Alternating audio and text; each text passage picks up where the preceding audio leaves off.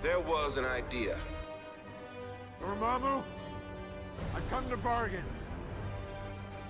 Before we get started, does anyone want to get out? Bunch of jackasses standing in a circle. Baskin-Robbins always finds out. I prefer the faster baby. Are you Tony Stank? I am Iron Man. Assemble. Hey everybody, what's going on? Welcome back to another episode of Assembly Required, an MCU retrospective. The podcast where we reassemble the MCU piece by piece, movie by movie, episode by episode. I am your host, Chris. Uncharted territory for me. Briefly charted in perhaps a bonus episode that you might be hearing soon, but this is the first time I'm hosting a real live regular old episode, so bear with me everybody. But thanks for joining us. Thank you for listening. I am joined today by a patron and a regular. Which is which? Who's to say? It depends on the universe. But we have Robbie. Hello. How's it going, Robbie? It's going. Yeah, you excited to talk about this episode? You'll find out. Yeah, we'll see. And a special guest, my brother Danny. That's me. Hey, welcome Wait, back you guys to the are brothers? show. Yeah, Well- no, we don't talk about it much. A surprise twist. Yeah. It is it's our dark secret. Hey, yeah. hang on a second. Which one of us is the dark secret for the other though? That's the question. You're probably ashamed. You brought it up, so Yeah. I feel like I'm a little hurt. You here. probably don't talk about it. Oh, my brother's on a podcast. I actually did mention this because I was telling some friends to listen so they could hear us talk about Nebula's beehole. Yes. Well, shout out to all the listeners that we've gained who wanted to hear us talk about Nebula Beehole. Nebula, that's her full name, Nebula Beehole. Anyway, moving right along. As you know, we bring this podcast to you every week when we can to talk about the new Disney Plus shows. And right now we're going to be talking about episode 3 of What If. But before we get started, I want to remind everyone that yes, we are one of those podcasts that has a Patreon at patreon.com/assembly required. And we have a new patron this week, Lindsay. Lindsay, who has emailed the show before. Hey. Hi, Lindsay. Welcome. Thank you for Hi, your Lindsay. support. She's gained access to our exclusive patron-only Discord, which you too can join at any level of donation. Patron/host exclusive. It's true. The hosts are on and we don't actually pay. Robbery. Yeah, really. We're robbing ourselves though. So, but yeah, it's become a pretty hopping place lately. I think I say this on the bonus episode we recorded recently, Robbie. But there's been quite a bit of activity there. We're really enjoying all the discussion that's happening. We share silly pictures. We share jokes. We had a nice conversation this morning about Muppet Avengers.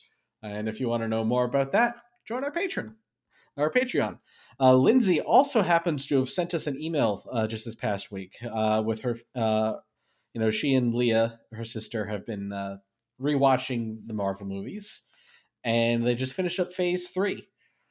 She says 11. First, she says that 11 films are too many for one phase, and I really don't want to know. I don't know if I want to know what this was, but her quote of the phase, which I will share with you, and I'm not going to read the whole email because she writes very thorough, lengthy emails that we love reading, and I'm going to hit some of the big points. Yeah, they're fantastic. But her quote from Leah was, "If I listened to these last 3 hours of podcast as my first 3 hours of this podcast, we would not be doing this activity."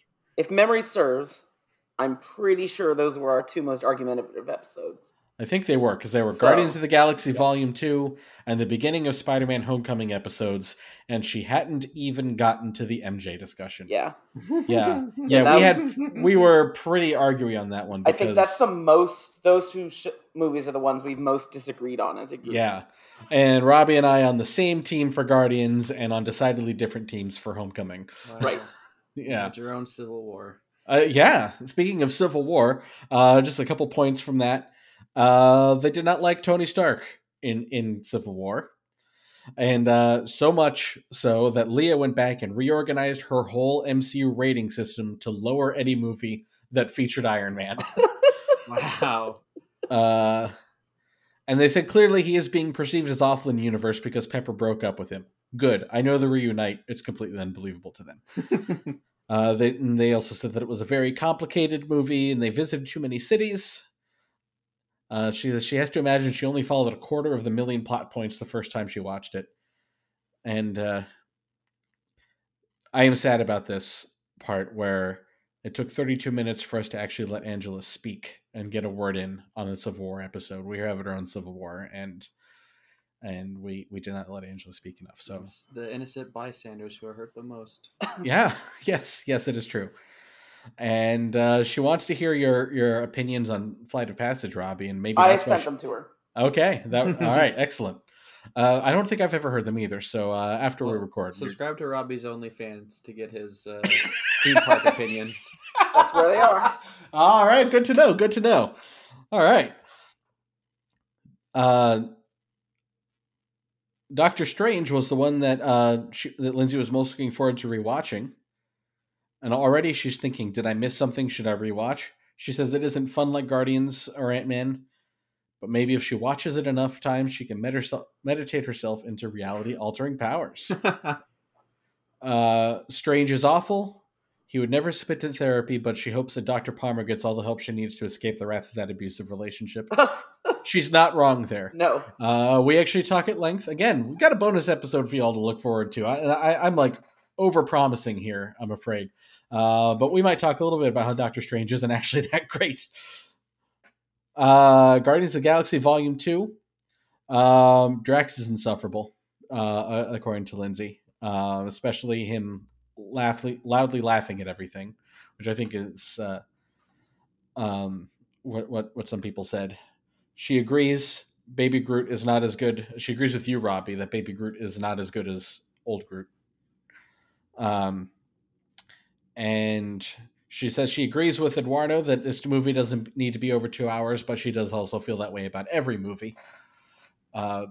We actually we went to our library, or we got a library cards today, and we checked out a couple movies, Dracula and Frankenstein, the originals, and they are both about 70 minutes long. It's like, oh wow, this is what movies used to be like, you know. And I was like, that's not bad at all. You can watch them both in the time it takes to watch any one of these Marvel movies. And she says she agrees with Chris. I'm sharing this. Yondu is only depicted as doing two good things his whole life. The movie isn't sending the message that he was a good person or a good quote-unquote father. And she says she assumes she also agrees with Peaches on something. Was he on these episodes? It feels like a lifetime since I listened to them, but let's assume he was and was agreeable.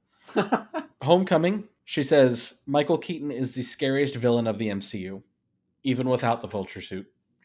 She says Thanos may be a monstrous titan, but Adrian Toomes scares me, and I would agree with that. She says Tom Holland is the best live-action Spider-Man. She says Tobey Maguire is a terrible human being in real life. Garbage, capital Gar. There. Capital Gar. Yep. And speaking of capital Gars, she never saw Andrew Garfield. But based on everything she's heard, she says she probably won't make time for that in her life. And she said that most of the complaints seem to be based on comparing the films to the comics. And she said, as someone who doesn't know the comics, it didn't impact her viewing of the movie at all. And no creator owes fans anything. It's all capitalism. A creator company can do whatever they want, and we can also choose not to buy their product anymore. This is entertainment, not water access. I think that's a good line right there. Robbie, you already know what she said about your MJ takes, and I just want you to take that to heart. Keeping that one private. Yeah. She loved the response emails that we got from Mike and Alejandro. For Ragnarok, she said she disagreed with Eduardo saying that the director didn't turn any heads before this movie because she and Leah were specifically waiting for this movie because of Taika Waititi, having seen his previous work. She said our heads were turned. And she said, wild to hear that multiple hosts didn't see this one in theaters because they were there with bells on. She said, Robbie, your feelings that your fear of the MCU becoming all comedy is the opposite of their feelings. And they want more movies to go in the Ragnarok, Ant-Man, Guardians direction. And I loved this take right here because it's something that's near and dear to my heart. It feels like a similar take on how Hyperspace Hoopla was canceled once Disney acquired Star Wars and wanted to treat the characters respectfully. If comedy is disrespectful, I hope we disrespect more fictional characters. But Hyperspace Hoopla was a one-off in a theme park that I actually did think was hilarious. That's not what I want Star Wars movies to be. All right, so I think for all those your two things listeners, can disagree. your listeners who are unfamiliar with Hyperspace Hoopla, look it up on YouTube first of all. But back at Disney's Hollywood Studios, when they used to do Star Wars weekends, and this was before Disney actually owned Lucasfilm, the night would end. They did this big stage up on the or big show up on the stage called Snig and Hoopla's Hyperspace Hoopla, and it was a totally non-canon, crazy thing where they brought in various different Star Wars stars. They would the Cantina band would come in and play the Cantina song over and over again after pretending that they were going to play other songs, making them bad. They had a thing called Dance Off with the Star Wars Stars, where you had the light side versus the dark side doing these elaborately choreographed dance routines. If you've ever seen Darth Vader with a sequin glove dancing to, I think it was Smooth Criminal. Annie, are you okay? Yeah, there it is. Yeah, it was a lot of fun. I loved it. I look forward to it every year. And then Disney bought Star Wars and decided, and this is a quote that I heard from somebody on the inside who might know, they decided that Star Wars is fun, not funny. Not true, first of all. Star Wars isn't fun. Star Wars is Yeah. No, Star Wars has plenty of jokes. It's great. But yeah, they wanted to, again, like she said, be more respectful. And it's no fun. I miss Star Wars weekends. I'm going to move along now because this was, like I said, a very long email. So I'm not going to hit all of her points, but I do want to say that she says that Black Panther is the best MCU movie. They both rank it very high. Wakanda's great, and it's as fantastical as the various space settings. And that black and female representation aren't what make the movie great, but it is wonderful that this movie does have such great black and female representation, and only the two white guys, the Tolkien white guys. Shuri's the best character in all the MCU. And a quote from Bailey, men are talking over me. Infinity War. There with anyone else that was confused about the beginning, about what happened in the Asgardians. She has no notes, other notes on the film, but she loved it way more than she remembered liking a film about losing. Ant-Man and the Wasp. We talked about the pronunciation of Delibird, the Pokemon, and she had to stop the podcast and reflect on that. And she enjoys that it's a low-stakes movie. Captain Marvel, she said, hard to disagree with Peaches because they were very distracted by de-aged Coulson because I said he looked like Mr. Incredible. The de-aging still looked older than 32, which is what Clark Gregg would have been in at that time. And she said she agreed with Angela and Bailey that this movie did not make her feel empowered as a female, but she was glad there was at least a female origin story in the MCU. And she said we should keep posted MCU rankings and update them as we go. We probably should do that. Yeah, maybe we do need a website or something. And Angela rating The Incredible Hulk 3 is the level of honest that Lindsay aims to be in her life. And here we are, Endgame and Far From Home, the last two movies to talk about. Why would Robbie think he's the only person who watched a pup named Scooby-Doo? That's where everyone learned the term red herring. Because until this point, and I actually already told her this, until this point, no one had ever gotten my reference, no one had ever mentioned this show, and then all of a sudden, like a year ago, everyone gets my references and everyone gets this show. Where were you people before, what was it? When did we do this episode? Like a year ago? Like, where Something were you like people? that, yeah. I don't know. Same place we've That is always not been. me complaining. I am happy that I have found the pup named Scooby-Doo crowd. But where was the pup named Scooby-Doo crowd before this late moment in my life? And Danny, she agrees with you. Ant-Man is the MVP. Yeah. Yeah. I forgot I said that, but yes. Yes. I Spider-Man feel very strongly about it. Yeah. Clearly. So Spider-Man Far From Home, she was very stuck on Fury, getting all upset about Captain Marvel, and the reveal at the end made it make a little more sense, but it was wild and distracted them for the rest of the movie. But don't invoke her name when he says Captain Marvel. They hated this movie. Almost Incredible Hulk level of hate. I found that interesting. She said, I would rewatch this over the military movies, so it is higher in my rankings, but I don't think it's a better movie. As soon as it ended, there was a resounding sense of relief and anger for having watched it. Spider-Man feels like an enjoyable property. This was not enjoyable. So that to me is Lindsay's hottest take. All right, Leah's ranking are now Guardians of the Galaxy, Thor Ragnarok, The Avengers, Ant-Man, Black Panther, Infinity War, Endgame, Ant-Man and the Wasp, Captain Marvel. And then it seems like everything is kind of tiered below that. Thor the Dark World, Age of Ultron, Captain America, Guardians Volume 2, Winter Soldier, Homecoming, Civil War, Doctor Strange, Iron Man 3, Thor, Iron Man 2, Iron Man, and Far From Home. Whew. Yeah. And then Lindsay's rankings, Guardians, Ragnarok, Ant-Man and the Wasp, all tied for number 1. Wow. Yeah. I'm down with that. I'm happy with Guardians at 1. Yeah. Then Ant-Man, Black Panther, clearly the best MCU film, but not quote-unquote fun, so I'm less likely to rewatch. Sure. That's fair. That's fair. Infinity War, Dark World, Endgame, Volume 2. And then below that in the tiers, Age of Ultron, Avengers, Thor, Doctor Strange, Captain Marvel, Homecoming, Iron Man 3, Iron Man 2, First Avenger, Spider-Man Far From Home, Winter Soldier, Civil War, Iron Man, Hulk. Because we made it through phases 1 through 3, listened to approximately 1 million hours of podcasts in just over a month. As we were wrapping up, Leah asked if we would keep watching along with the podcast. We're not up to taking on the non-MCU Netflix series, but she's excited to keep going with the Disney Plus series, which she has already seen most of. I asked her to go on this journey with me as a way to keep me watching the movies. We ended up with asking her for more. That's cool. We ended with her asking for more. So, yay. Leah, that makes me happy. Thank you, Leah. That is cool. Thank you, Leah. The MCU can be very enjoyable, but you all managed to make even the non-enjoyable parts worth watching.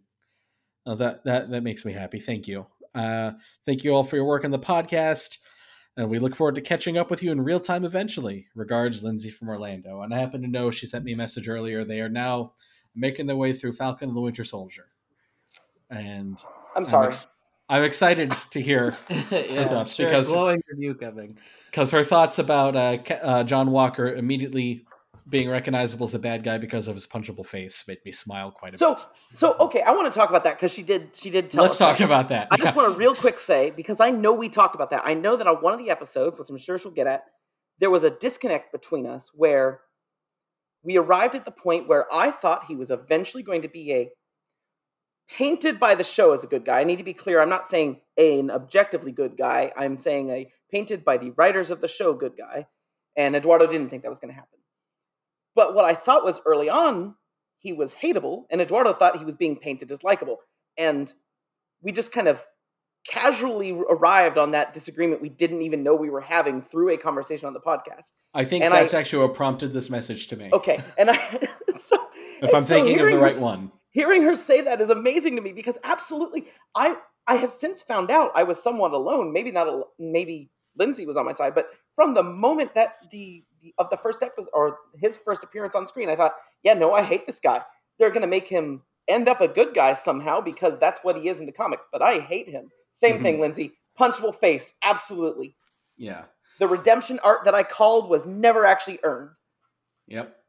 She also says that she's binged the show in 2 nights, and she agrees it would have been bad to watch weekly, but she thinks she likes it a little bit more than she's heard from the general opinion. So interesting. Someday I will endeavor to binge that show over the course of a weekend. But I don't think I'm going I gotta build I do myself believe up it to would that. be better. Yeah. I will I'll probably do it before Captain America 4 releases. Okay. I think that might be Let a me know good how it time to goes. revisit it. I will. But again, thank you, Lindsay, for your email, and we appreciate you and Leah going on this journey with us. Danny doesn't send emails. I have actually He sends us money. at least one email. That's true. He did send us an email saying that we hadn't talked about the Hyundai commercials. That's right. Yeah. All right, but today we're going to talk about What If, Episode 3. What if the world lost its mightiest heroes? Written by A.C. Bradley and Matthew Chauncey, and directed by Brian Andrews. But before we actually get started on that, I've done a little bit of homework. Sweet. So I read the AV Club review of this episode, and one of the things that the reviewer got cut up on was he thought that one change they made to the universe that didn't work for him was setting this all within 1 week. And I am here to tell you that it's always been 1 week. I was wondering. Because today I read the 5-part prelude to Avengers comic that they released. Now, Marvel used to, and they might still do this. They just don't get much press, as they'll usually release like a 4 or 5 issue miniseries leading up to. It's set in the MCU continuity, and it leads up to whatever the next big movie is. So this prelude to Avengers was called Fury's Big Week. And it's all about how he's dealing with the events of Iron Man 2, Thor, and the Incredible Hulk all at the same time. So, fun revelations from this comic include the fact that Natasha was just off screen for most of the Hulk. Right over there. The camera just didn't move far enough. That works here. She shot the leader in the leg when he's like trying to recruit her. She's like, nope. And she's like, bring in cleanup. Yeah, so it was fun. It didn't tie too much into this, except for the fact that it was all set around the same time, which you can tell if you pay attention to the movies, because Iron Man 2, of course, they talk about Thor. Mm-hmm. And also, I think we did talk about this on the podcast, but in that last scene when Fury's like, you can be a consultant, the footage of the attack at Culver University is up on one of the screens in this little thing. So they did subtly kind of hint that this was all happening at around the same time. Another interesting thing that this clarified was that Ross getting access to the S.H.I.E.L.D. database was not approved by Nick Fury. He went over his head and went straight to the World Security Council, who at this point was trying to shut down the Avengers Initiative so they could focus exclusively on Tesseract weapons, which Fury did not really want to be a part of, apparently. The main takeaway I have from that research is being reminded that the leader is in the MCU. Yeah. Yep. Someday. Maybe She-Hulk. Maybe they'll bring him back for She-Hulk. No, leader. That would make a lot of sense. All right. Shall we get started on this What If episode then? Sure. What if we got started? Yeah, how about that? What if we got started on time? What a universe that would have been. It's not this universe. Monday. S.H.I.E.L.D. director Nick Fury and agent Natasha Romanoff travel to the donut shop to confront Tony Stark in a scene taken directly from Iron Man 2. I did enjoy Fury giving his "there was an idea" speech to her in the car. Smart way to start the episode. Yeah. Now, Romanoff injects Stark with the lithium dioxide treatment for his palladium poisoning, but this time, rather than healing Stark, the future Avenger keels over dead. Our host, The Watcher, reminds us of the backstory of the Avengers in Phase 1. The plots of Iron Man 2, The Incredible Hulk, and Thor all happened within a week. We are reliving that week in this new timeline and have already seen what happens to Tony Stark. Tuesday. Well, Agent Phil Coulson, a.k.a. Sam. Where did that come from? Hey, did they ever say his first name? Maybe in this universe his name is Sam. Yeah, you're right. Yeah, maybe that could be one of the small changes. Yeah, so Agent Phil and I'm so glad you went back and changed that in notes just for posterity. While Agent Phil Coulson reports on the finding of Mjolnir in the New Mexican desert, Romanoff is being transported by Brock Rumlow and his team to Secretary Alexander Pierce for questioning. They're S.H.I.E.L.D. or Hydra. They're Hydra. Just so you guys know. Those They're bad guys. Now, assuming she'll be able to break out, Fury asks her to find out what's happening and slips the injection cylinder that killed Stark on her person. Romanoff is able to knock out Rumlow's team and escape the transport very easily. And I did enjoy that. Yeah, I liked Lake Bell as Natasha. Yes. In this episode. Oh, yes. Is that who it was? Okay. This episode was mostly original cast, except for her, and then I think Thunderbolt Ross and Betty Ross. Oh, and Tony. Yeah, Tony was barely in it. Yeah. So, but Lake Bell. Where was it? Oh yeah, but Lake Bell. She's Poison Ivy on the Harley Quinn show, right? Yes, she is. She's done several. Another redhead. Prominent. Yeah, another prominent voice actor. Mm-hmm. I did think the voice acting was, for the most part, pretty good in this episode. There were a couple that weren't so great, but you could tell that Samuel L. Jackson and Clark Gregg have done voice acting before. Yeah. They seem very comfortable in their characters. I actually think this was the best voice acting of any episode yet. I did not love Lake Bell the way you guys did, but I didn't necessarily hate her either. I think it just kind of took me out that it did not really sound like it didn't sound like Scarlett Johansson to me, but it did sound like a good voice actor. And so this whole episode sounded like quality voice acting, unlike and I think it's kind of to what you're saying. We had Samuel L. Jackson, we had Michael Douglas, we had people that know how to voice act more so than just having the actors and actresses like Lady Sound brought up before trying to voice act. And then we had like Bell, who knows how to do it, and we had Clark Gregg, who knows how to do it. So it worked out very well in this episode, I feel like. Mm-hmm. Yeah, I think she was. Sometimes you'll get like they're going for like a sound alike, like Steve Rogers, his voice actor was definitely trying to emulate Chris Evans, I think. Whereas I think this episode, like Belle was just doing her own performance, doing the character, but not necessarily trying to sound like Scarlett Johansson. Yep. I will say their voices are kind of similar. Yeah. In some aspects, so that helps. Mm-hmm. But I don't think she was trying to do an imitation. She doesn't have a very imitatable voice, I don't think. I mean, she just No. kind of has a voice. Yes. There's not like something you can grab onto to be like, this is the quality that I'm going for. But I think she did a good performance as Black Widow. Yeah, I'll agree with that. Which makes the fact that she doesn't quite sound like Scarlett Johansson almost irrelevant, I think. It can be a little distracting, like, okay, that's the one obvious omission, but, what are you going to do?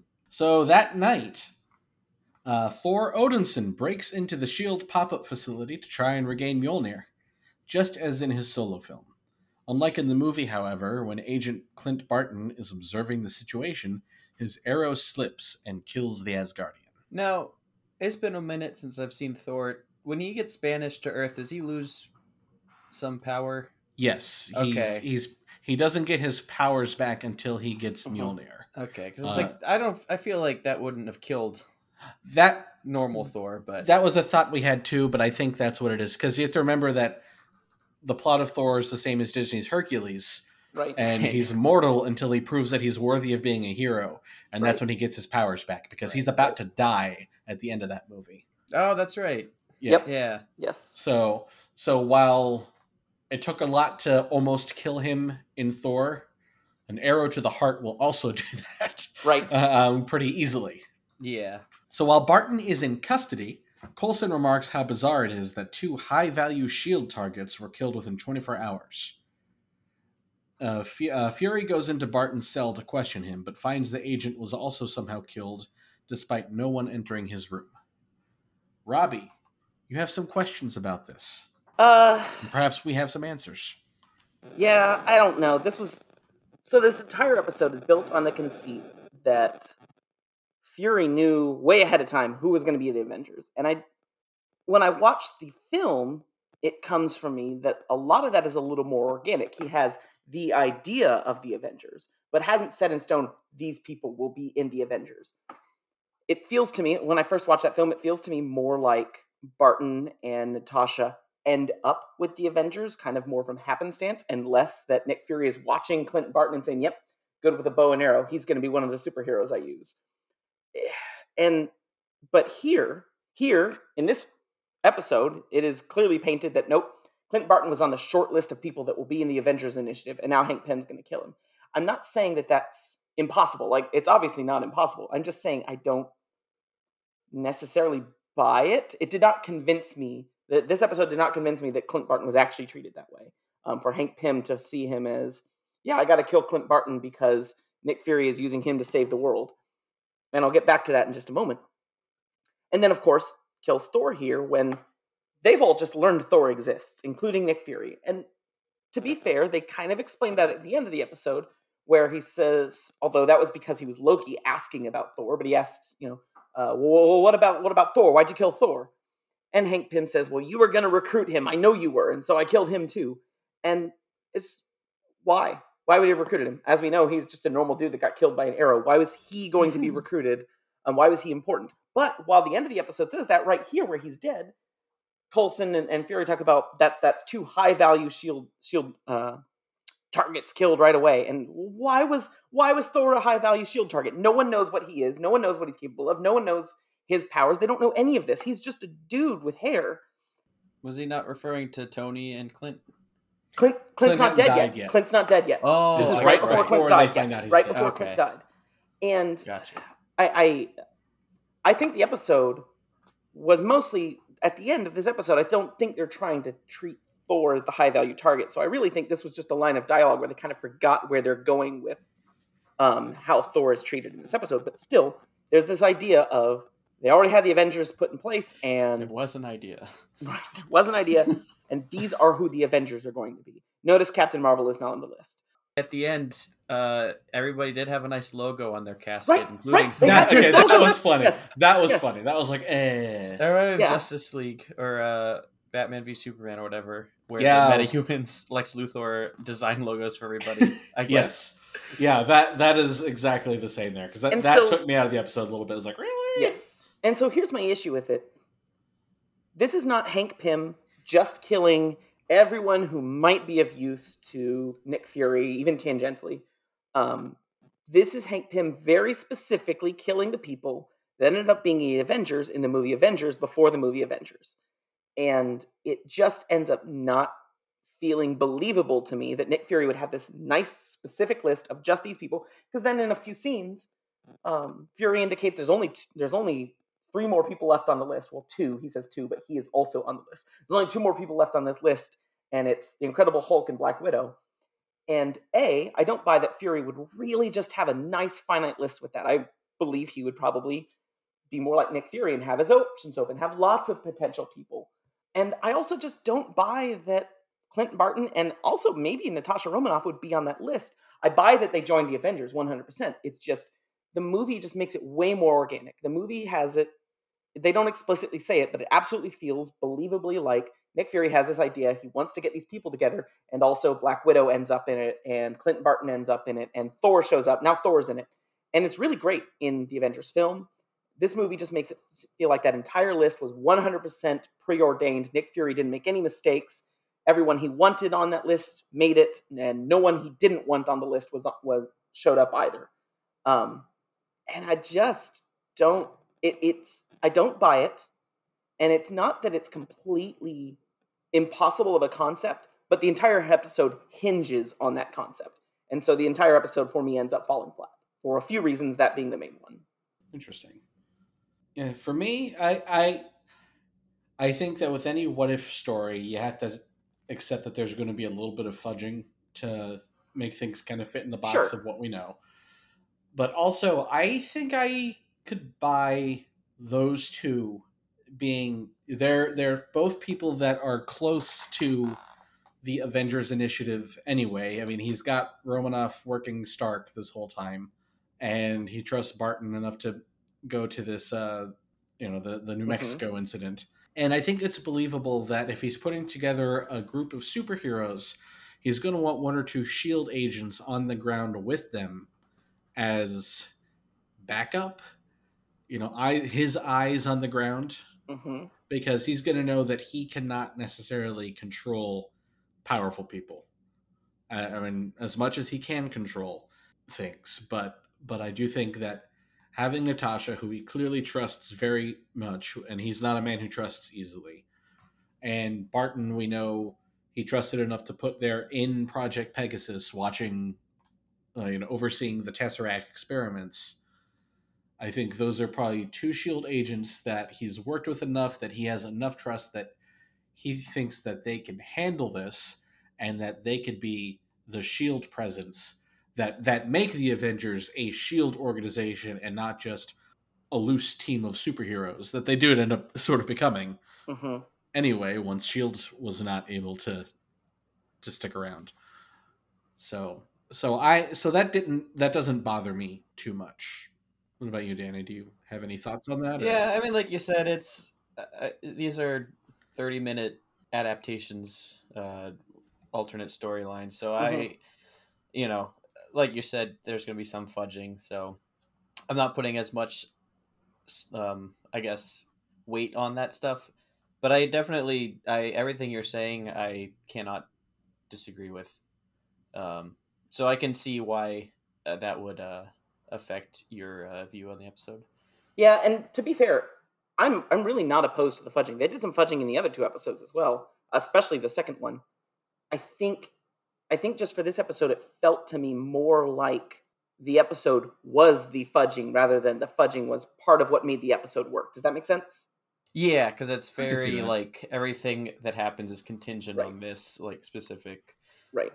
like, this so-called list of Avengers. Yes. Yeah, right. It is the Yeah. episode. Rather than the, a little bit of fudging to get T'Challa to this point, and then we see what happens. This episode is more about, and I think this kind of gets to something Chris is going to say later. Not that he's complaining about this, but that this episode is more. Okay, the first episode was about, hey, T'Challa became Star-Lord, and here's a wild story that happened because of that. This episode is more like not that many crazy things. We haven't seen the spins out of control, and here's where this universe is. It's more like, here is something you've already seen, but then they die instead. Which, I'm not. That is not necessarily a good or a bad thing. It just ends up being that's what the episode is about, and I struggle with the conceit that makes that work. If that makes sense. Mm-hmm. Oh well. Yeah, like I said, I think with stories like this, you're going to find that everyone has their line of credulity that Right. can be crossed. Where does your suspension of disbelief end? Yeah. And yours was a little bit closer to you than it was for me. Yeah, that makes sense. Yeah. All right, so Wednesday. By the way, strong Majora's Mask vibes on each of these. Angela said the exact same thing when we were rewatching it. She goes, "This is just Majora's Mask." She goes, "I know they're trying to go. They're going for the title cards from the movies, but this is Majora's Mask." Mm-hmm. At the campus of Culver University, Natasha Romanoff confronts Betty Ross, who recognizes her. That was interesting because she was just off screen. You told us that. Yeah. She was undercover as a student in the comic. Right when this all went down. So she actually got here under different circumstances in this. But anyway, Betty recognizes her, and Natasha wants help analyzing the injector that killed Stark. Ross confirms there's no trace of pathogens in the injector, but rather it looks like a small projectile was fired from it. Fury calls Romanoff to let her know of Barton's death and warn her the killer's going after names from the Avengers Initiative, and says she and Bruce Banner are the only names left on the list. As luck would have it, Romanoff then finds Banner hiding in Ross's lab, just as Thunderbolt Ross's forces arrive to apprehend him. Oh, there was one more voice actor who was not the original from the movie. That was Mark Ruffalo, taking over the role from Edward Norton of Bruce Banner. Did not even think about that until you said it. Like, you're right. Yeah, my favorite thing is that the Hulk still had Edward Norton's Hulk hair, though. Did you notice that? That weird? I'm watching this and I'm just accepting. Yeah. In my brain, Mark Ruffalo was in that. And then now that you say it, like, no, he absolutely was not. I think my brain has inserted Mark Ruffalo into the Incredible Hulk at this point. I wouldn't mind. Yeah, that would be interesting. His the character design was kind of weird. Yeah, it was like some sort of like it was in between. Especially when in the beginning when the Watcher is showing us, I guess he's showing us, he has like a slideshow that he's going through for us, right? Of artwork of the original Avengers. The Bruce Banner there, I was like, is that Ed Norton or Mark Ruffalo or both? I don't know. They made an Animorphs cover and they picked the one in the middle. Now that we're having this discussion, I realize that if George Lucas ran the MCU, they absolutely would do a special edition of the Incredible Hulk with Mark Ruffalo inserted.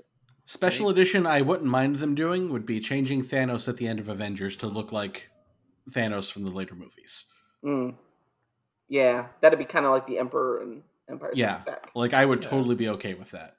It's not a big deal, but he'd at least be a little bit more recognizable as Thanos as the Thanos we get later. Although I will over the course. I will stand on that soapbox of while I understand why they made Thanos look the way he did in Endgame and Infinity War and do not have a problem with it per se, I do really, really like the look of Thanos at the end of Endgame, or the end of Avengers. That's fair, yeah. Thunderbolt Ross's forces arrive to apprehend him. Banner is shot by an unseen marksman, not on Ross's team, and hulks out, reproducing the sequence from his solo film.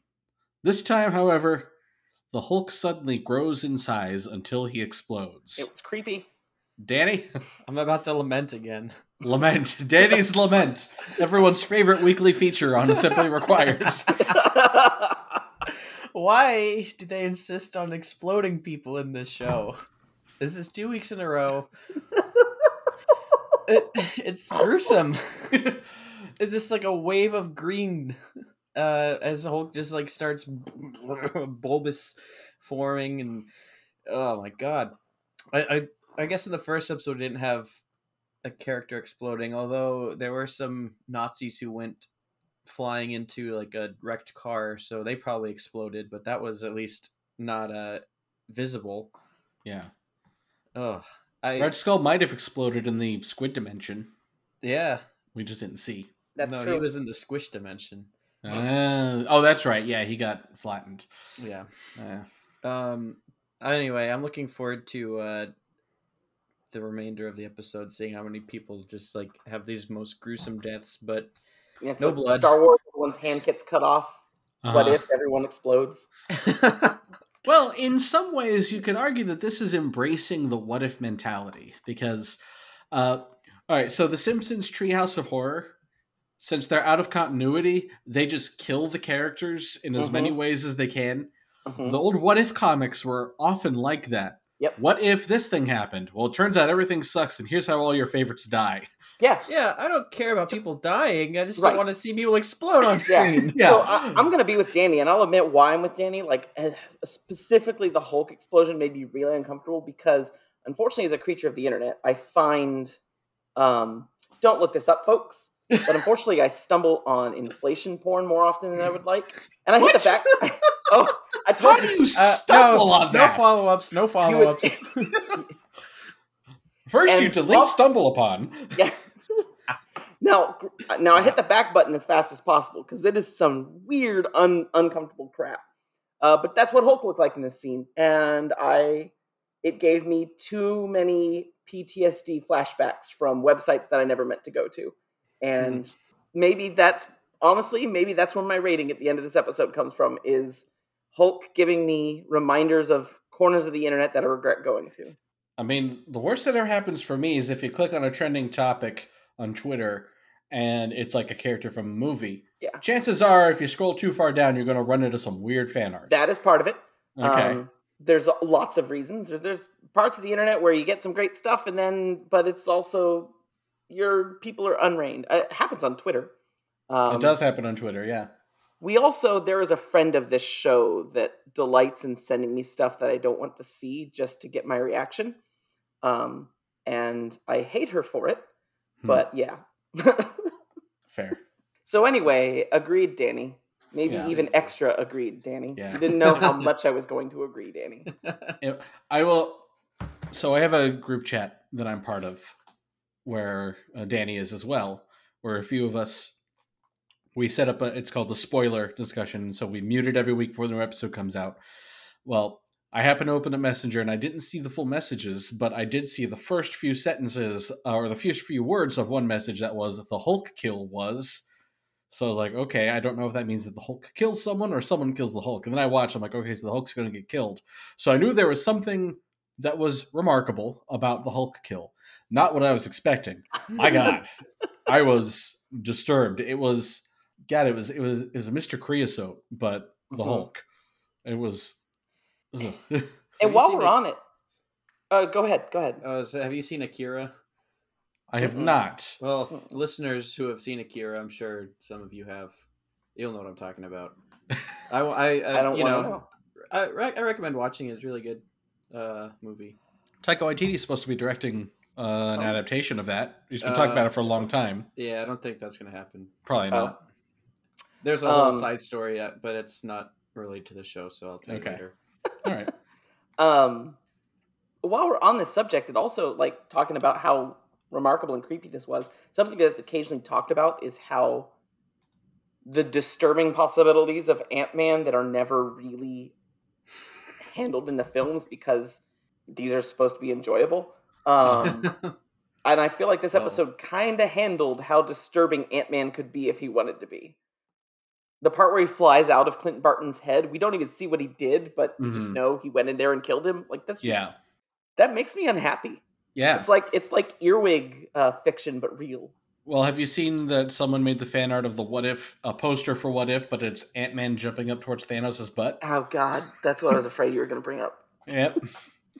That's what everyone said, was that all Ant-Man had to do was climb up Thanos' butt, and I don't know why it had to be his butt. He should have gone for the head. But what kind of face is that? I don't know. I'm just thinking of possibilities here. Let's not think of any more possibilities. Agreed. Meanwhile, Loki, the Warriors 3, the Destroyer, and the Asgardian army land in New Mexico to confront S.H.I.E.L.D. over the death of Thor. Wait, were the other 2 warriors there? I only saw Sif, but maybe they were there. Just the off one with the screen. arrows. Well, no, hold on. Sif isn't one of the Warriors 3. It's the Warriors 3 and Sif because I should have had we Sif. have. Yeah. One of them was there. I recognized. Is it Fendrel? Sure. I can't remember Okay. the Warriors 3 names, but I Now, definitely. did he recognized look one like of them. Zachary Levi, or did he look like the guy from Once Upon a Time? Wait, hold Or on. was he somewhere in the middle? Was Zachary Levi a Warrior 3? Only in Dark World. I have no memory of this, Was he not? and I in wasn't on that Ragnarok too? episode. Oh, he was in Ragnarok too, and Briefly then he died. To Yeah. die. The Warriors 3 were in Ragnarok the same way that, like, I don't know, I was in the running for a big promotion. It's Well, I'm sorry. I'm sorry that you got killed. immediately after getting promoted. It's like the good news is you got the job. The bad news is we've axed the department. Anyway, I definitely did recognize one of them. I just can't remember their names. Okay. Volstagg, Fandral, and The other guy. yeah. I don't- Cheerleader. I think it starts with an M. So. Oh well. Yeah. The ugly one. Which one is that? Don't answer that. Ow, my stomach lining. Ow, my most of me!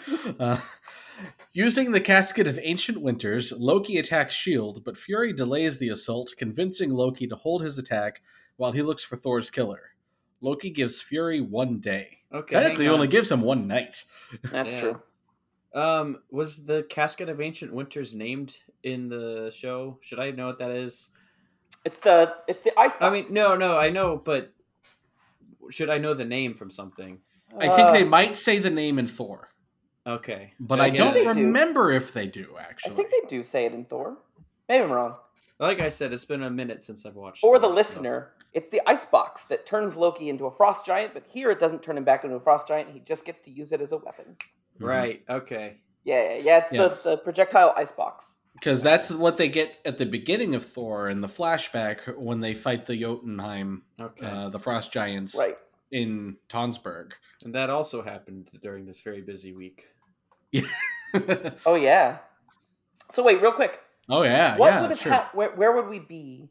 Thinking back to Thor. Is this right after Odin goes into Odin sleep? Is that probably where this is? Yes, Okay. he would have been in the Odin sleep, I think, at this point. Yeah, because Sif says the Allfather would want us to. Right. I'm just trying to think of what state Asgard and Loki are in. So Yeah, it's- 'cause I guess it's Mexico. while he's sitting on Odin's throne. Probably did the little double cross of the frost giants and then Yeah, comes out here. yeah. Because I think if Odin were okay, he would have gone down himself. Right.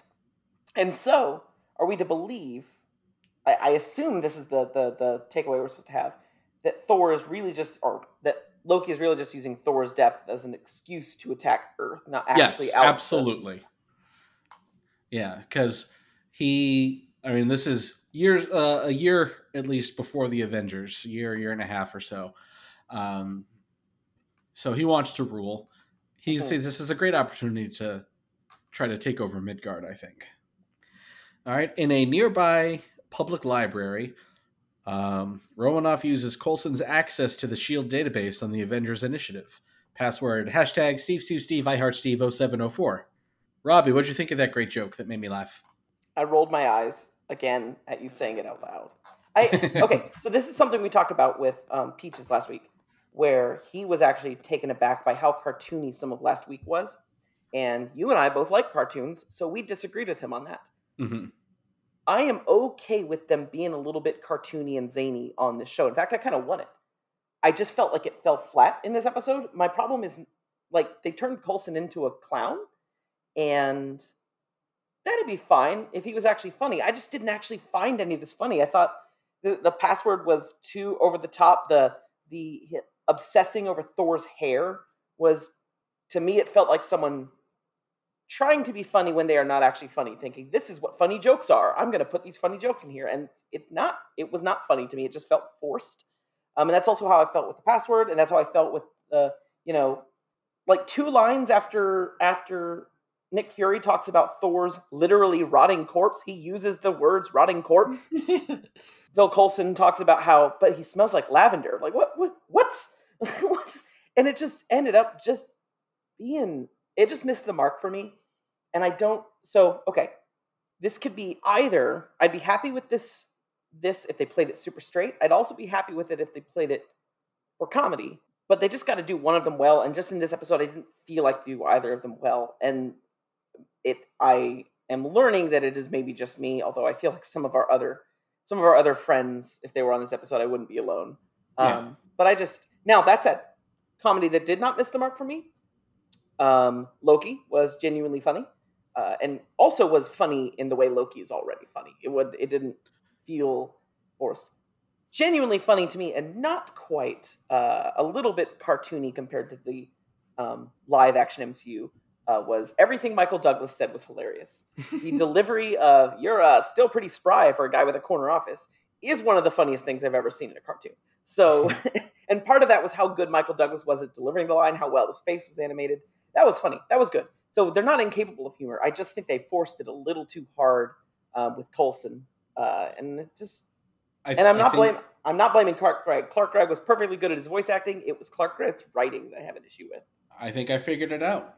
What? They put the hyperspace hoopla version of Coulson in an otherwise not exaggerated TV episode.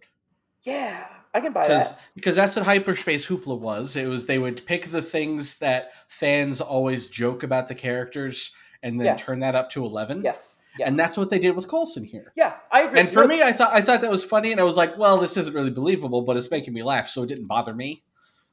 And I'm a Coulson stan anyway, so just having Clark Gregg back, that's always a good way to get points from me.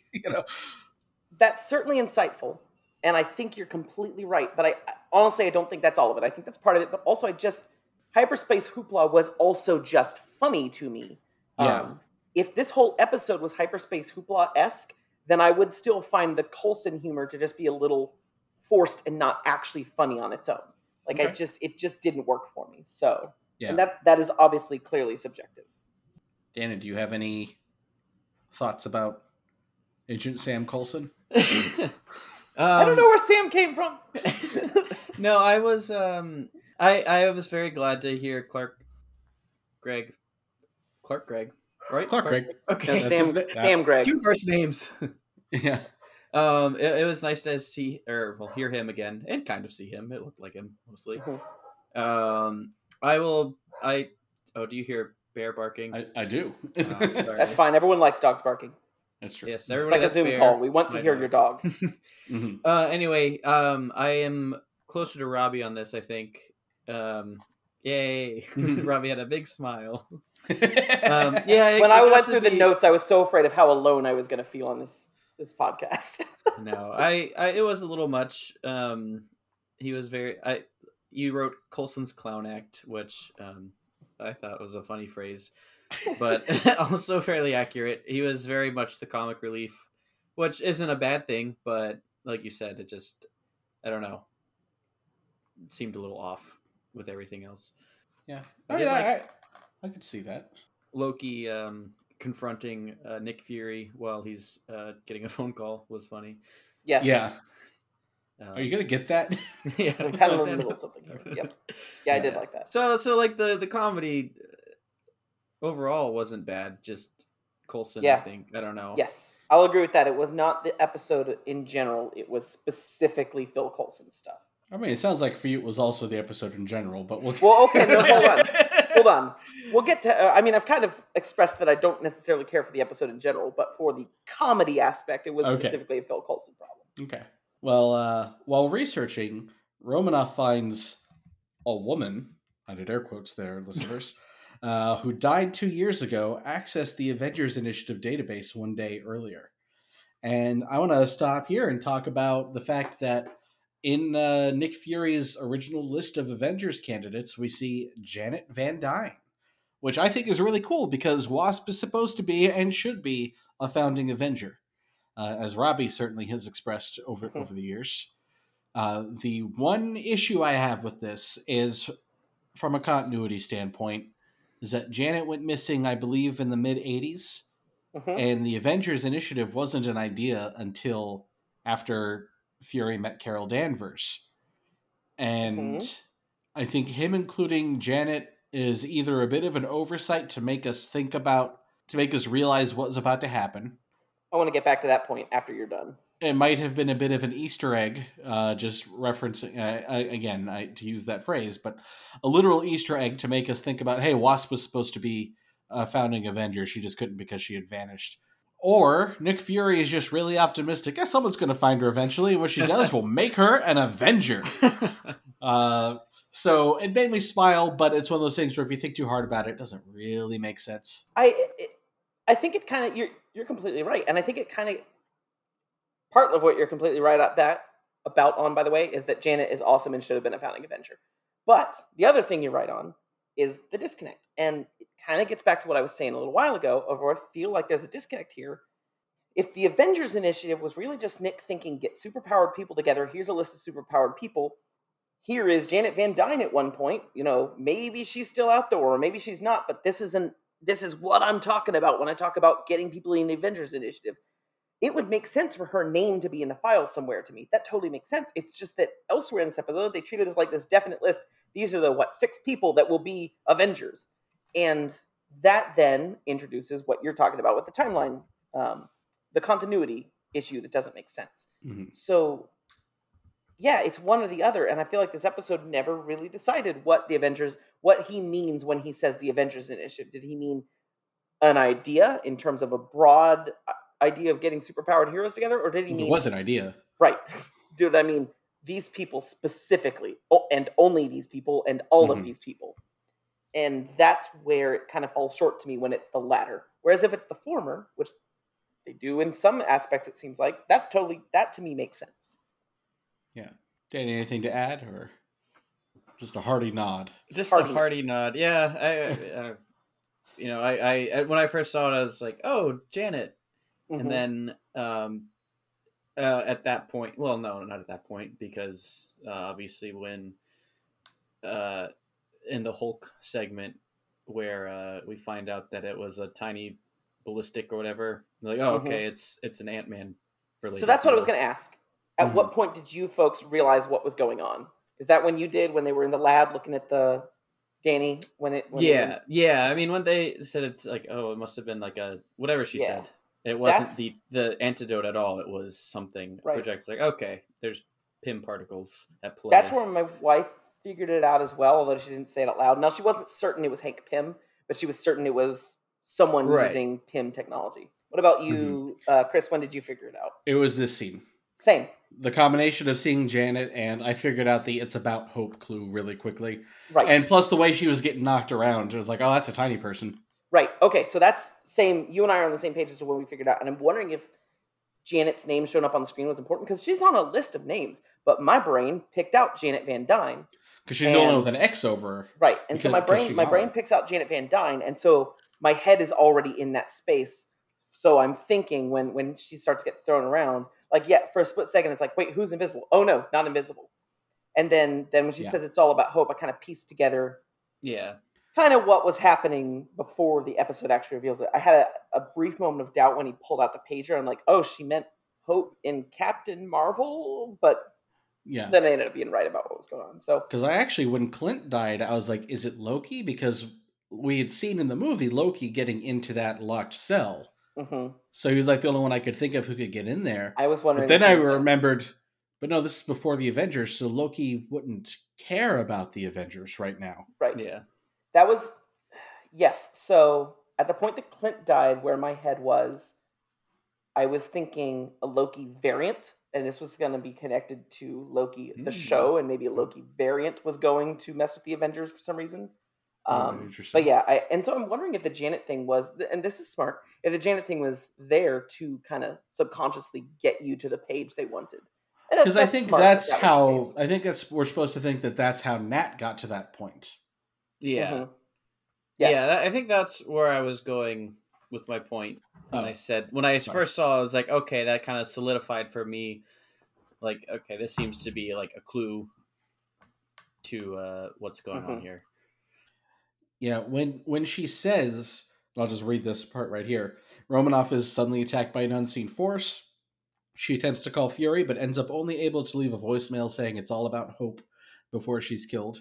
And as Danny pointed out before the show, if you watch her subtitles, Hope is capitalized. So spoiler warning there. And this actually made me think that it was Hope. I didn't go to the obvious answer of Hank Pym, same certified jackass. I thought it was Hope and wanted to know how she got a suit and why she was going after these people. Yeah, because I was like, oh, she wants revenge for what happened to her mother. Like in this universe, she found out what happened, and she's getting her revenge on S.H.I.E.L.D. for taking her mother from her. Because I was thinking about how Hope was, look at her hair, she's all business in the first Ant-Man. And with a push in the wrong direction, I could see her going bad, but in retrospect, of course, is going to be Hank. He's just the worst. Yeah. So as he listens to Romanoff's voicemail in New Mexico, out of ideas, Fury pulls out his Captain Marvel beeper to call her for help. Before an idea finally clicks, he travels to Loki's camp to make a pact with a god or a deal with the devil. Mephisto. Oh my god, he's here. Mephisto confirmed. Yep. Side note, that cafe that he's in is where Thor smashes the glass. Another, yes. Apparently, Robbie, did you realize that at first? Yeah, actually. Yeah, I did too, but apparently... Yeah, I did not. It makes sense. He's in New Mexico. I'm pretty sure I watched Thor more than anyone else associated with this podcast. I'm also pretty sure... I haven't seen Thor in a minute, and I still got it. I also, and part of what I love about Thor is having grown up in New Mexico, it makes me think of New Mexico. So, yes, I did recognize that. I did see in the establishing shot where you can see the ice off in the distance, and it's the main street. The pet shop is there on the left. Yep. I was specifically looking for the pet shop when they saw the establishing shot. So, you guys, the pet shop boys. Thursday, Thor's Day. Oh. He's already dead. He died Wednesday on... is Odin's Day. Yeah. Friday, I'm in love. That's Frigga's Day. That's also the wrong band, not Pet Shop. Yeah, that's the Pet wrong Shop 80s. Boys. Yeah. Oh, no. Oh, we're going to have to erase all of this. All right, Fury heads to a cemetery in San Francisco where he visits the grave of Hope Van Dyne. Hank Pym, in the yellow jacket suit, which I thought that was a fun touch. Yep. Confronts Fury, angry about the death of his daughter. We found out a variation in this timeline. Hope was recruited by Fury. I lost my spot. Hope was recruited by Fury to join S.H.I.E.L.D., but ended up dying in the field, sending Pym over the edge.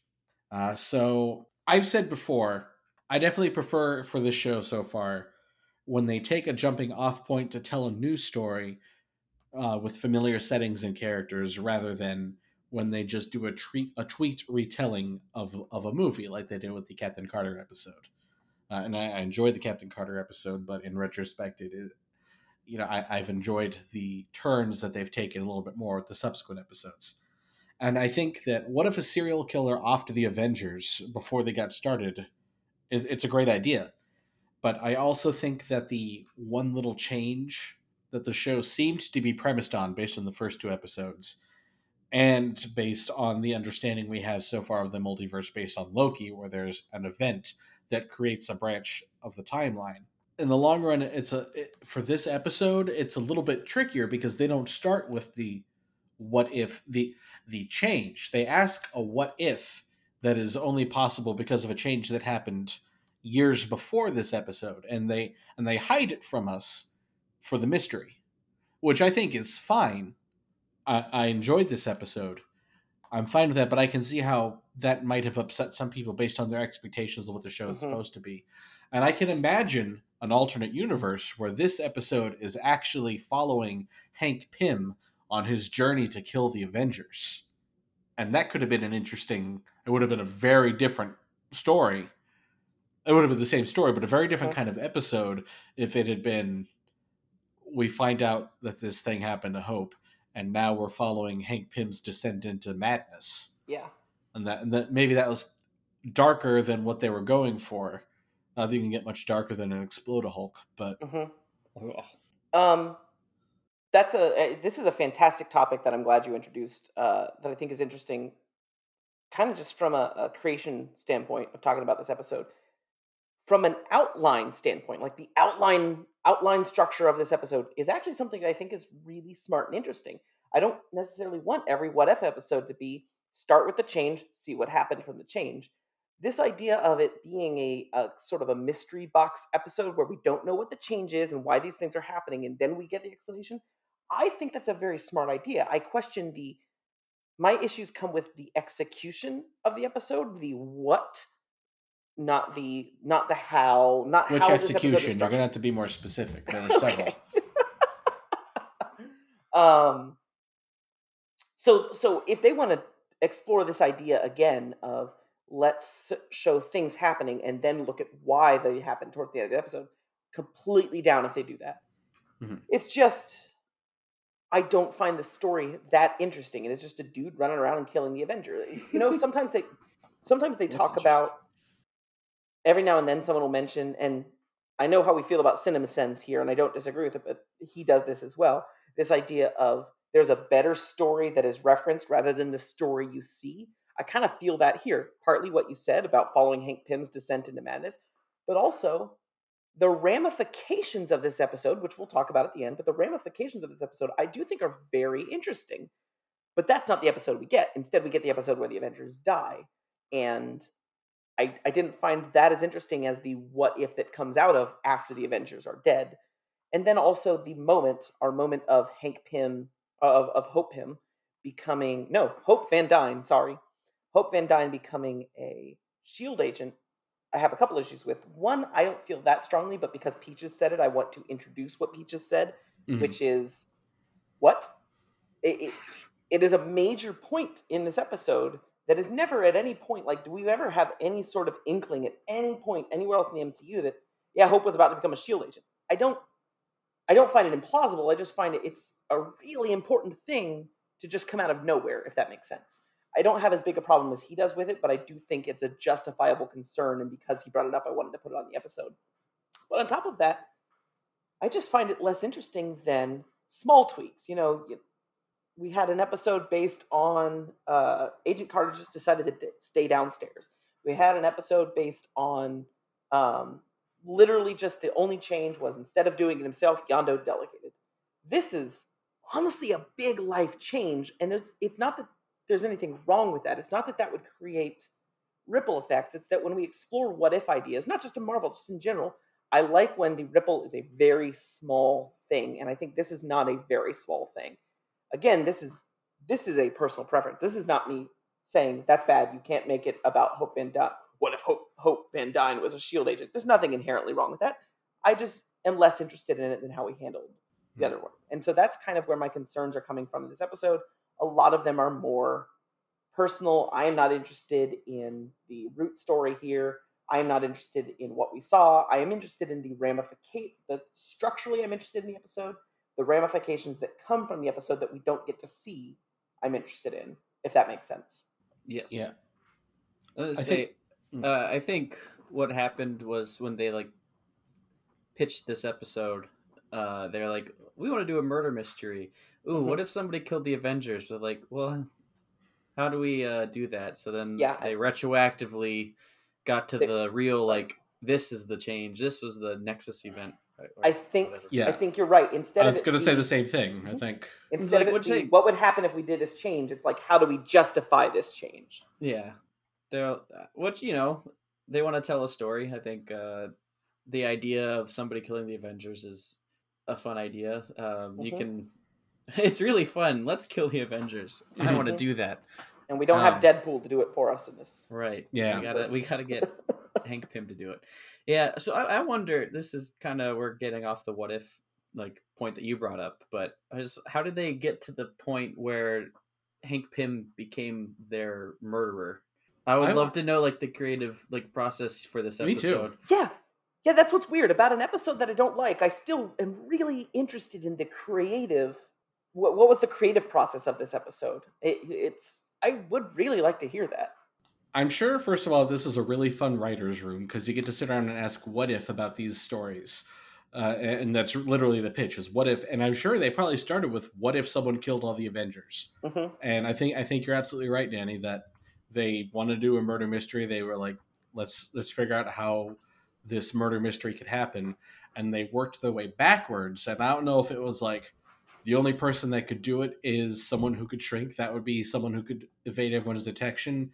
And that was like their moment that clicked. All right. And so what would make Hank, maybe they just wanted to do an evil Hank story, because I could buy that too. Yeah. Combine some ideas here. Yeah. And maybe they're like, okay, now what would be the thing? Like, we are obviously know that he hates S.H.I.E.L.D. and all these people because of what happened to Janet.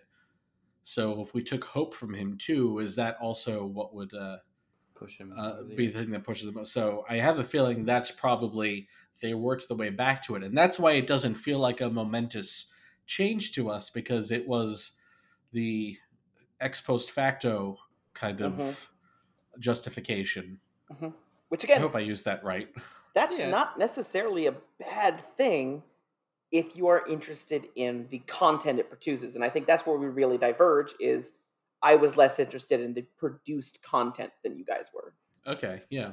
I will say, kind of as a murder mystery, I'm not sure how well it is pulled off, because, I mean, obviously and this is presented as one episode of one series of the greater MCU, so obviously there's more than what's in the episode, but up to that point, like, there were hints at something that, if you know the MCU, you know about Ant-Man and Hank Pym and all that, but as like a self-contained story, there's like, oh, who's this guy? Like there's nothing. Generally, there's, in a murder mystery, you're presented with the culprit at some point, but it just kind of comes out of nowhere. Yeah. If you don't have that knowledge, which I feel like at this point, you're watching an MCU thing, you have some general idea, so maybe they can get away with it, or they think they can. But just like I think when they were like, some of the creatives, like in interviews, they mentioned this as like an Agatha Christie type. I don't think they got to that level. Not that they're necessarily trying to say that they were like, oh, we produced an Agatha Christie mystery, but that was like their inspiration maybe. But I don't think that aspect of it got pulled off very well. Yeah. There weren't really clues that you could, you would have maybe, and here's the thing, is that maybe it would have made it too obvious, but some other way beyond showing Janet Van Dyne on a computer screen to make us think about that we could have solved that. I mean, granted, you solved it a lot more quickly than I did, but I didn't know Hank Pym in a Yellow Jacket suit. Yeah, it's just like okay, if there's a tiny projectile, who better than a tiny man? Yes, who indeed. So, as Pym shouts at Fury about how he took everything from him, what a classic villain line, and his desire to ruin everything Fury hoped and fought for in revenge, we see how he killed the potential Avengers. Hiding in Stark's treatment, then launching through the needle and into his neck, causing Barton's finger to slip when watching Thor, flying through Barton's ear and killing him, shooting into Bruce Banner's bloodstream and throwing an enlarging device at Hulk's heart, and attacking Black Widow in the library. Fury specifically asks about Thor, and Pym explains he knew Thor would get recruited, so he killed him too. Now, Pym attacks Fury, but finds the director more than capable of defending himself. That line you loved about being pretty spry for a guy with a corner office. As Pym gets more and more confused, Fury begins to grow and duplicate, then freezes Pym in place and reveals he was Loki all along. How quickly did you know it was Loki? Pretty early on. Yeah, the moment he slapped him away, I'm like, oh, okay, it's Loki. Yeah, I think that was about that. Or I didn't give a damn about any of them. I'm like, first I thought, okay, he's just egging him on to like make him crack. But then, yeah, when he started, fighting that hard, I was like, oh, I think this is Loki. Like the out of characterness combined with his fighting skills. Like, no, yeah, this is Loki. This is the second time that Sam Jackson has played somebody else playing Nick Fury. Oh, that's true. Talos. Yeah. Yeah. As Pym is taken into custody, Fury insists S.H.I.E.L.D. is people like Hope, giving their lives to... S.H.I.E.L.D. is people! S.H.I.E.L.D. is...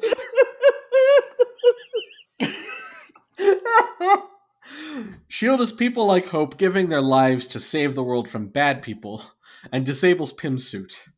Pym is taken away, shouting for Fury to honor Hope's memory.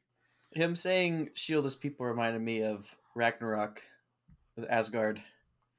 Yeah. Yeah. S.H.I.E.L.D. isn't a place. It's a people. The foundations are strong enough we can rebuild. Yeah. Loki walks to the UN. Nope, definitely not. Fury thanks Loki and asks him to leave the planet. Loki says that they should be allies and he'd like to extend his stay.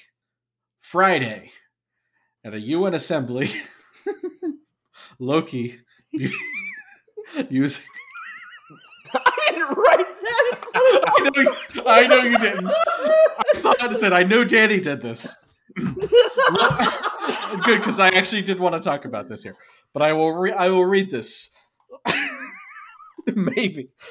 At a UN assembly, Loki using all his I can't. Loki, using all his diplomacy, addresses the Earth as its new leader and gives his speech about how humanity craves subjugation. All right, so an explanation. Danny has mentioned in a previous episode, I think it might have been last week's episode.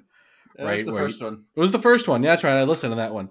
That he was able to find what purported to be descriptions of the episodes on IMDb. And he said that the third episode description was interestingly worded. And now I will share it with you. Because it actually was not what this episode was about. What if Loki presented himself to the Earth governments as King of Asgard using all his diplomacy?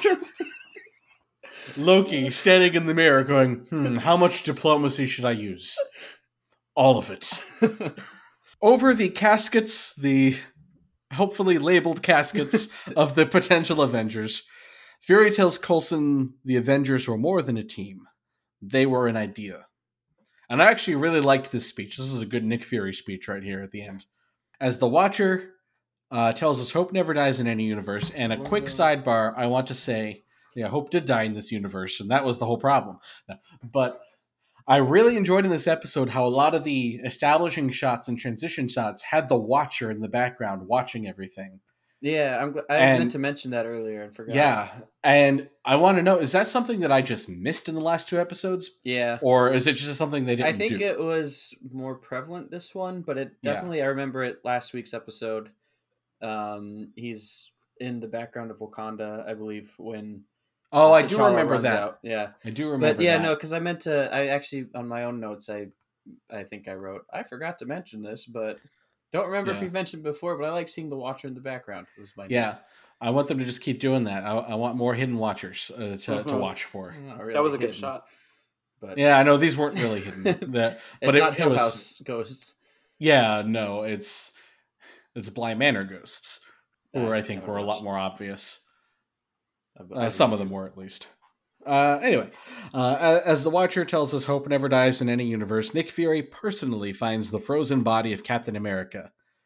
And I enjoy the line here, "Welcome back, Captain." And then the camera pans over and you see that Captain Marvel is standing there too. And she says, "Where's the fight?" Danny, this presents an interesting question, does it not? Yes. Ask that question.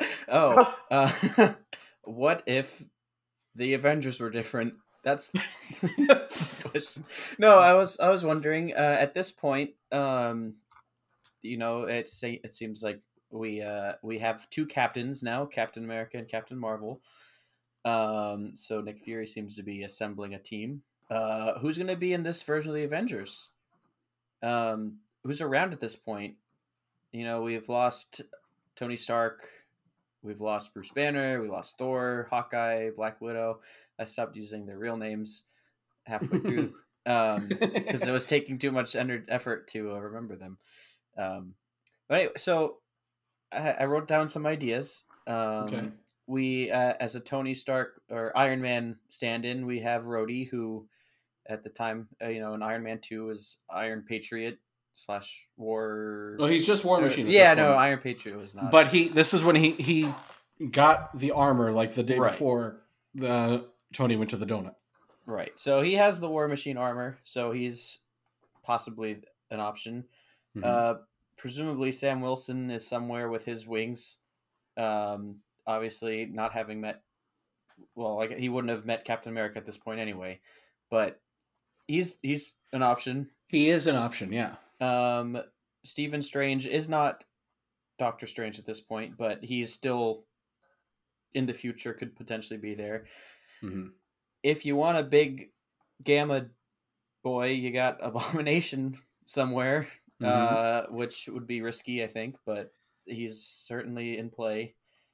Is there anybody else you guys can think of? I want to real quick talk about Abomination because if you want to. Yeah, just real quick. I won't stop you. It's explained in the short The Consultant, the Marvel one-shot The Consultant, that the reason Tony went to talk to General Ross about putting together a team is because the World Security Council wanted Abomination on the Avengers. Oh. And Fury absolutely did not want that. He wanted Banner. He wanted Hulk. So he sent Tony Stark to annoy the hell out of General Ross so that Ross would not give up Abomination. That's pretty fun. Yeah. So that's again sort of they're like, how do we make this work? Yeah, this is what was happening. Because clearly they just put Tony in that before they decided that Tony was not going to be officially invited to join the Avengers. So little retcons. Yeah, so they like, we'll make him a consultant, and we know that Ross won't listen to him, and he will not allow the Security Council to take Abomination, and therefore they'll have to use the Hulk. That was Fury's big plan there. Very interesting. Yeah. Wonder if we'll ever hear from the Abomination again. Yeah, who knows? I think it's pretty unknown and not revealed in any big trailers or anything. But yeah, no, this is a really good question, and this is why I hope that this is one, much like Captain Carter, I think has a lot of potential for, in season 2, revisiting this universe and seeing what else happens as a result. Yeah, that's kind of been consistent, I feel, with every episode. Is at the end, it's like, oh, well, I want to see where this goes. Yeah. Yes, this one especially. Yeah. I mean, as with everything, you kind of think, okay, what does this mean for Thanos' plans? I mean, I guess he's not going to give Loki the scepter. There would be no point in that. So yeah, does he just do what would have made sense in the first place and keep the scepter and the Infinity Stone that's inside of it instead of give it to someone else and make his whole life harder for no reason? Maybe. So, yeah, I feel like, honestly, it just becomes not that different of a universe, but more different how things progress in the universe. Like, Earth has to fight for its liberty, but then I guess we'd probably still have something fairly similar to the Infinity Saga. Yeah, you just wouldn't have Asgard on your side, though. Correct. That's rough. But Odin's going to wake from his Odin sleep at some point, right? And then probably that's going to mess with Loki's plans. Yeah, he would probably Right. He would realize what happened. Right. That said, without Thor, what happens when Hell Yeah breaks out? Who stops Hela? Let's see. Okay. If Ant-Man is the MVP, there's no Ant-Man. So who actually undoes? How do we undo the snap if there is no Ant-Man? I will answer that for you. Okay. The snap never happens because Captain Marvel's on the Avengers. Right. So that was another thing I was going to go. This universe doesn't have the writing issue of, shoot, we didn't introduce our OP character until it was too late in this phase. How do we explain away the fact that she hasn't been helping? Which, again, is not a complaint. That's fine. It's how things work. But in this universe, we've got Captain Marvel on Earth already. And I think that's probably our biggest change. Yeah. I could see, with Asgard taking over the world, I could see Black Panther joining the Avengers early. Wakanda, I don't think they could stand for Asgard invading and subjugating the world. Right, the entire Earth being conquered. Right. Yeah. Wakanda would realize it's only a matter of time. Uh-huh. And, they've got war dogs all over the world, first of all, but I think that Black Panther would step up here. The question is, at this point, has T'Challa already taken on the mantle of Black Panther? I guess T'Chaka's still too old in 2012. It's only... Yeah. Yeah, so probably T'Challa as Black Panther would, maybe side by side, T'Challa and T'Chaka as Black Panthers. I think we actually get Wakanda revealing themselves earlier. I said Doctor Strange might eventually, but we got Wong probably. Yeah, and the Ancient One. Yeah, the Ancient One's still around. Yeah, so we'd have plenty of sorcerers able to step up. Maybe Mordo. Because Mordo won't go bad at this point. Yeah. Yeah, so I think you definitely get sorcerer stepping up because Doctor Strange even says in Ragnarok that Loki is the kind of person that the sorcerers keep an eye out for anyway. Yeah. So I think we get the armies of Wakanda to help fight back, which that might be enough. But you also get the sorcerers. You have Captain Marvel, and then for your core Avengers, I think you get Black Panther, you get Captain America and Captain Marvel. I think you're right about War Machine. I don't know about Abomination. Yeah, they might see him as I think he might be a little bit too hard to control there. I'm trying to think of other heroes that we know exist. Well, if you want to go the other way, we can think about who won't be around. So we won't get Vision. Right. But then we also won't get Ultron. Yeah. Would we get Scarlet Witch and Quicksilver? No. No. Scepter won't be here. I feel like the Scepter is never going to be on Earth, so no Scarlet Witch, no Quicksilver. Yeah. There's them. Spider-Man would presume, depending on what changes happen because of the invasion of... that might keep the bite from ever happening. Yeah. Right. If you don't get Spider-Man, it is a true butterfly effect. Like, these things meant that he didn't get bitten. But we don't have a direct, this... Because Spider-Man was an independent event from the main and if you do get Spider-Man, then obviously his storyline changes because there's no Tony Stark. Uh-huh. But maybe Spider-Man becomes more important. We might get a different Spider-Man. Yeah. And potentially, because Peter Parker may end up not just being... that Peter Parker in the MCU is introduced as true street-level Spider-Man, which makes sense because there are these big dudes handling all the galactic consequences. Maybe when there's no Iron Man, maybe Peter Parker kind of steps up to the plate of, saving the world instead of saving Brooklyn. Hey, you know who's around? Daredevil. True. He doesn't have his outfit yet, but I think by this point he's already active as, at least wearing his black mask. And I feel like he's the kind of person Fury would at least be aware of, even though he's not super active as the Devil from Hell's Kitchen yet. Mm-hmm. I don't know. That's just a possibility. But talking about different Spider-Man, I've mentioned Bullet Points before, that comic. And part of that story is that, so Dr. Erskine gets killed a day before he does in the mainstream universe. And as a result, everything spirals out from there. But part of him getting killed is that his escort from the U.S. Army is also killed. And his escort is Ben Parker. And that, with Ben Parker dying during World War II, he's not around to raise Peter. Peter doesn't have the influence of Ben Parker in his life. And Peter Parker becomes the Hulk because he's trespassing where they're doing some gamma testing. Oh. Bruce Banner goes out to investigate this and gets bitten by a gamma irradiated spider, and Bruce Banner becomes Spider-Man. So when you have a change this big, there's nothing you can't do almost. Yeah. Mm-hmm. Find different ways to make different characters happen in, with different. Right. Yeah. So. Which gets back to what I think is interesting is the possibilities this episode sets up more than the episode itself. Yeah. Yeah. I would really love a sequel to this episode. What if a new Avengers team had to be created to fight the entire forces of Asgard? Yeah. Picturing it. had this been an episode that, like, in the first 2 minutes just explained away Hope Van Dyne died because she was a S.H.I.E.L.D. agent and Hank Pym killed all the Avengers, here's what happened, and then that's the episode, that would have been, oh, that's a really interesting conceit. I would like to see where this goes. Whereas instead, that was the whole half hour. Okay. I can see that. All right. Well, I guess we've kind of covered what do we think happens in this time. What could happen in this timeline? That's a good question. Ratings. Danny, how do you rate this episode? I did bump it down a little bit during this episode. Yeah. I still did enjoy. I did enjoy it. I had it as an 8, but now it's a 7.5 goth kids out of 10.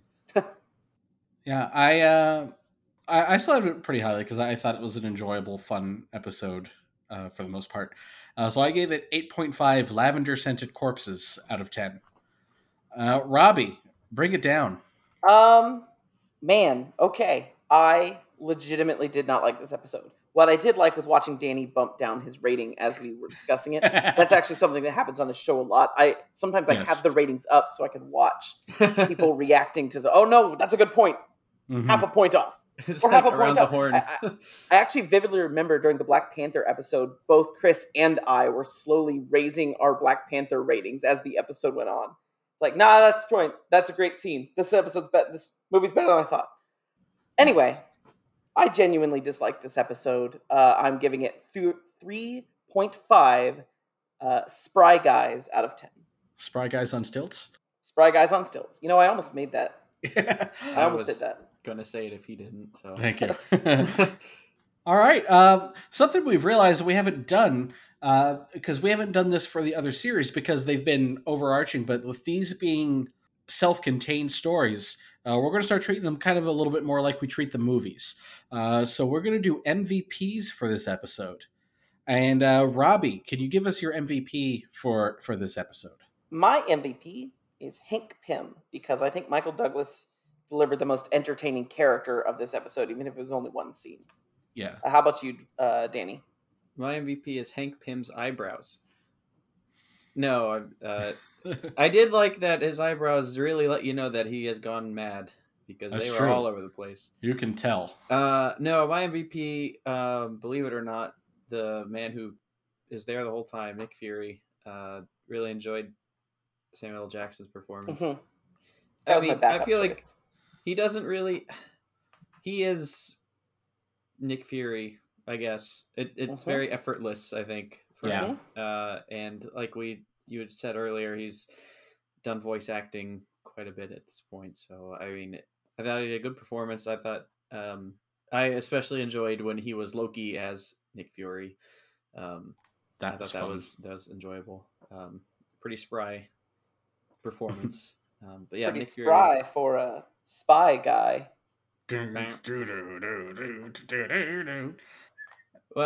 Chris, you have a blank there, so yeah, I do have a blank. I have no idea what to expect here. I was really tempted to give it to Coulson, partly to troll Robbie, and partly because Coulson is one of my favorite MCU characters, so it's always a delight whenever he shows up, for me at least. But what I think I have to give it to Nick Fury as well. Samuel L. Jackson, again, just like you said pretty much everything I wanted to say about his performance. He you can tell he's a seasoned voice actor at this point. Look at the Incredibles movies and all that. And he does just inhabit. I think he can just turn on the Nick Fury character, and I don't think he has to work that hard to do it. It helps when the character he's playing was based on him in the first place. Yeah. So also, thank you for letting me go before you for MVPs then, if you were also going to pick Nick Fury. Yeah. Oh, you're welcome. All right, and another thing, do you want to give retroactive MVPs to the last couple episodes, or just move on? Because we haven't thought about it. If I give two, I can give it 2 seconds of thought. Yeah. Really boring, but I think in episode 2 it was T'Challa. As emotional as I was about seeing, Nebula be whole. He said it! Woo! He said it! It was T'Challa, and then I guess in episode 1, I think it was Peggy Carter. So really boring and for the record, Nick Fury was actually close to my MVP. So the quote unquote main character of each episode has been, I think, potentially the strength of every episode. Yeah. What about you two? I would have the same MVPs. Okay. Honestly. Yeah, I won't be contrarian. Okay. Yeah. It's the only one who could give T'Challa a run for his money was Thanos, I think. I agree with that, yes. But And I might have picked Thanos to be a little more interesting had we actually done it on the episode. yeah. But He's the Scottie Pippen to T'Challa's Michael Yes. Jordan. yes, exactly.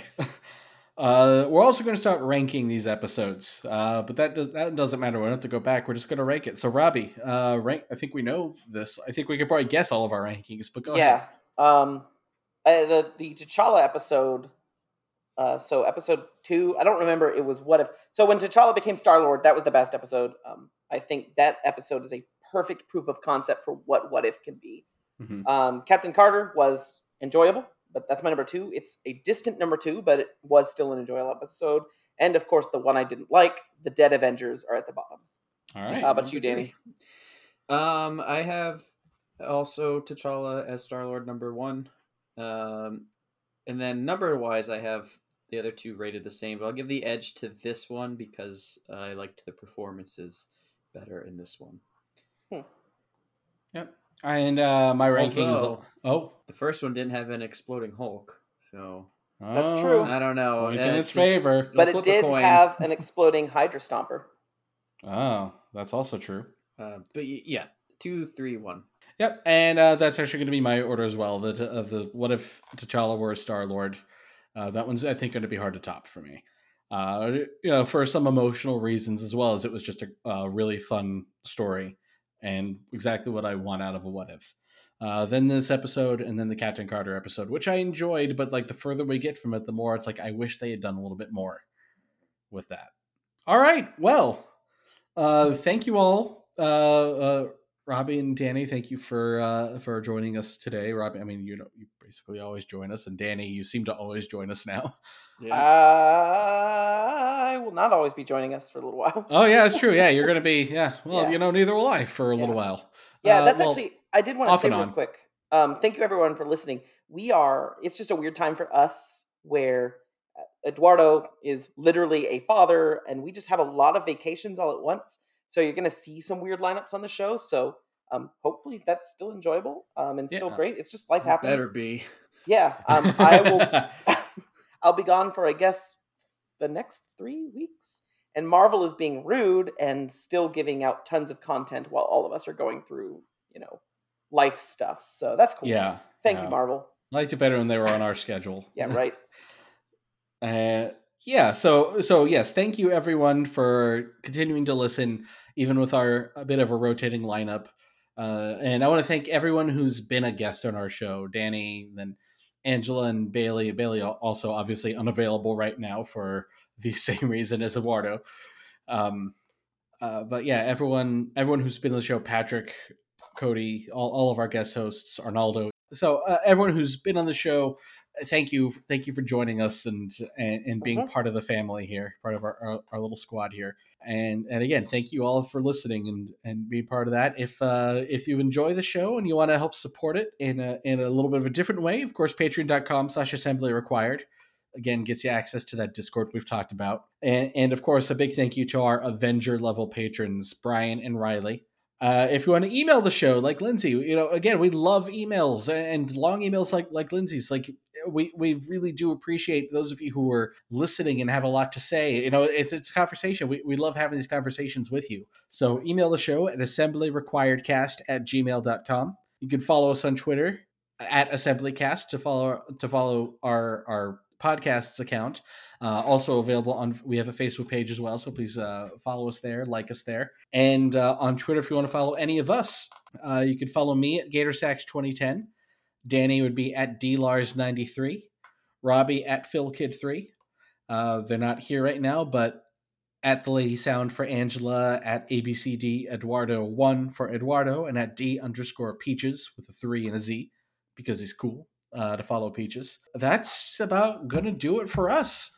So I'm gonna just take the first 2 sign-off bits here and say thanks. We love you 3000. Bye everybody, and Excelsior. Hail Hydra. And Boobly Boobly. Captain Genocide.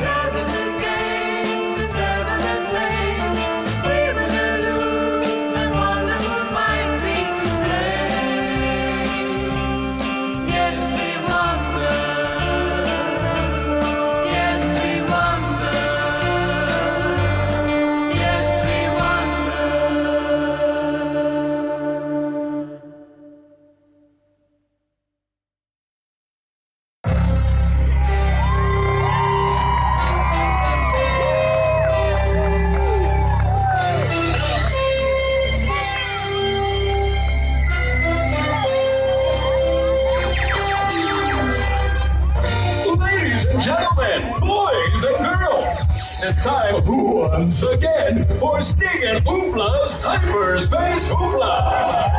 Now, please welcome to the stage, Sting and Oopla.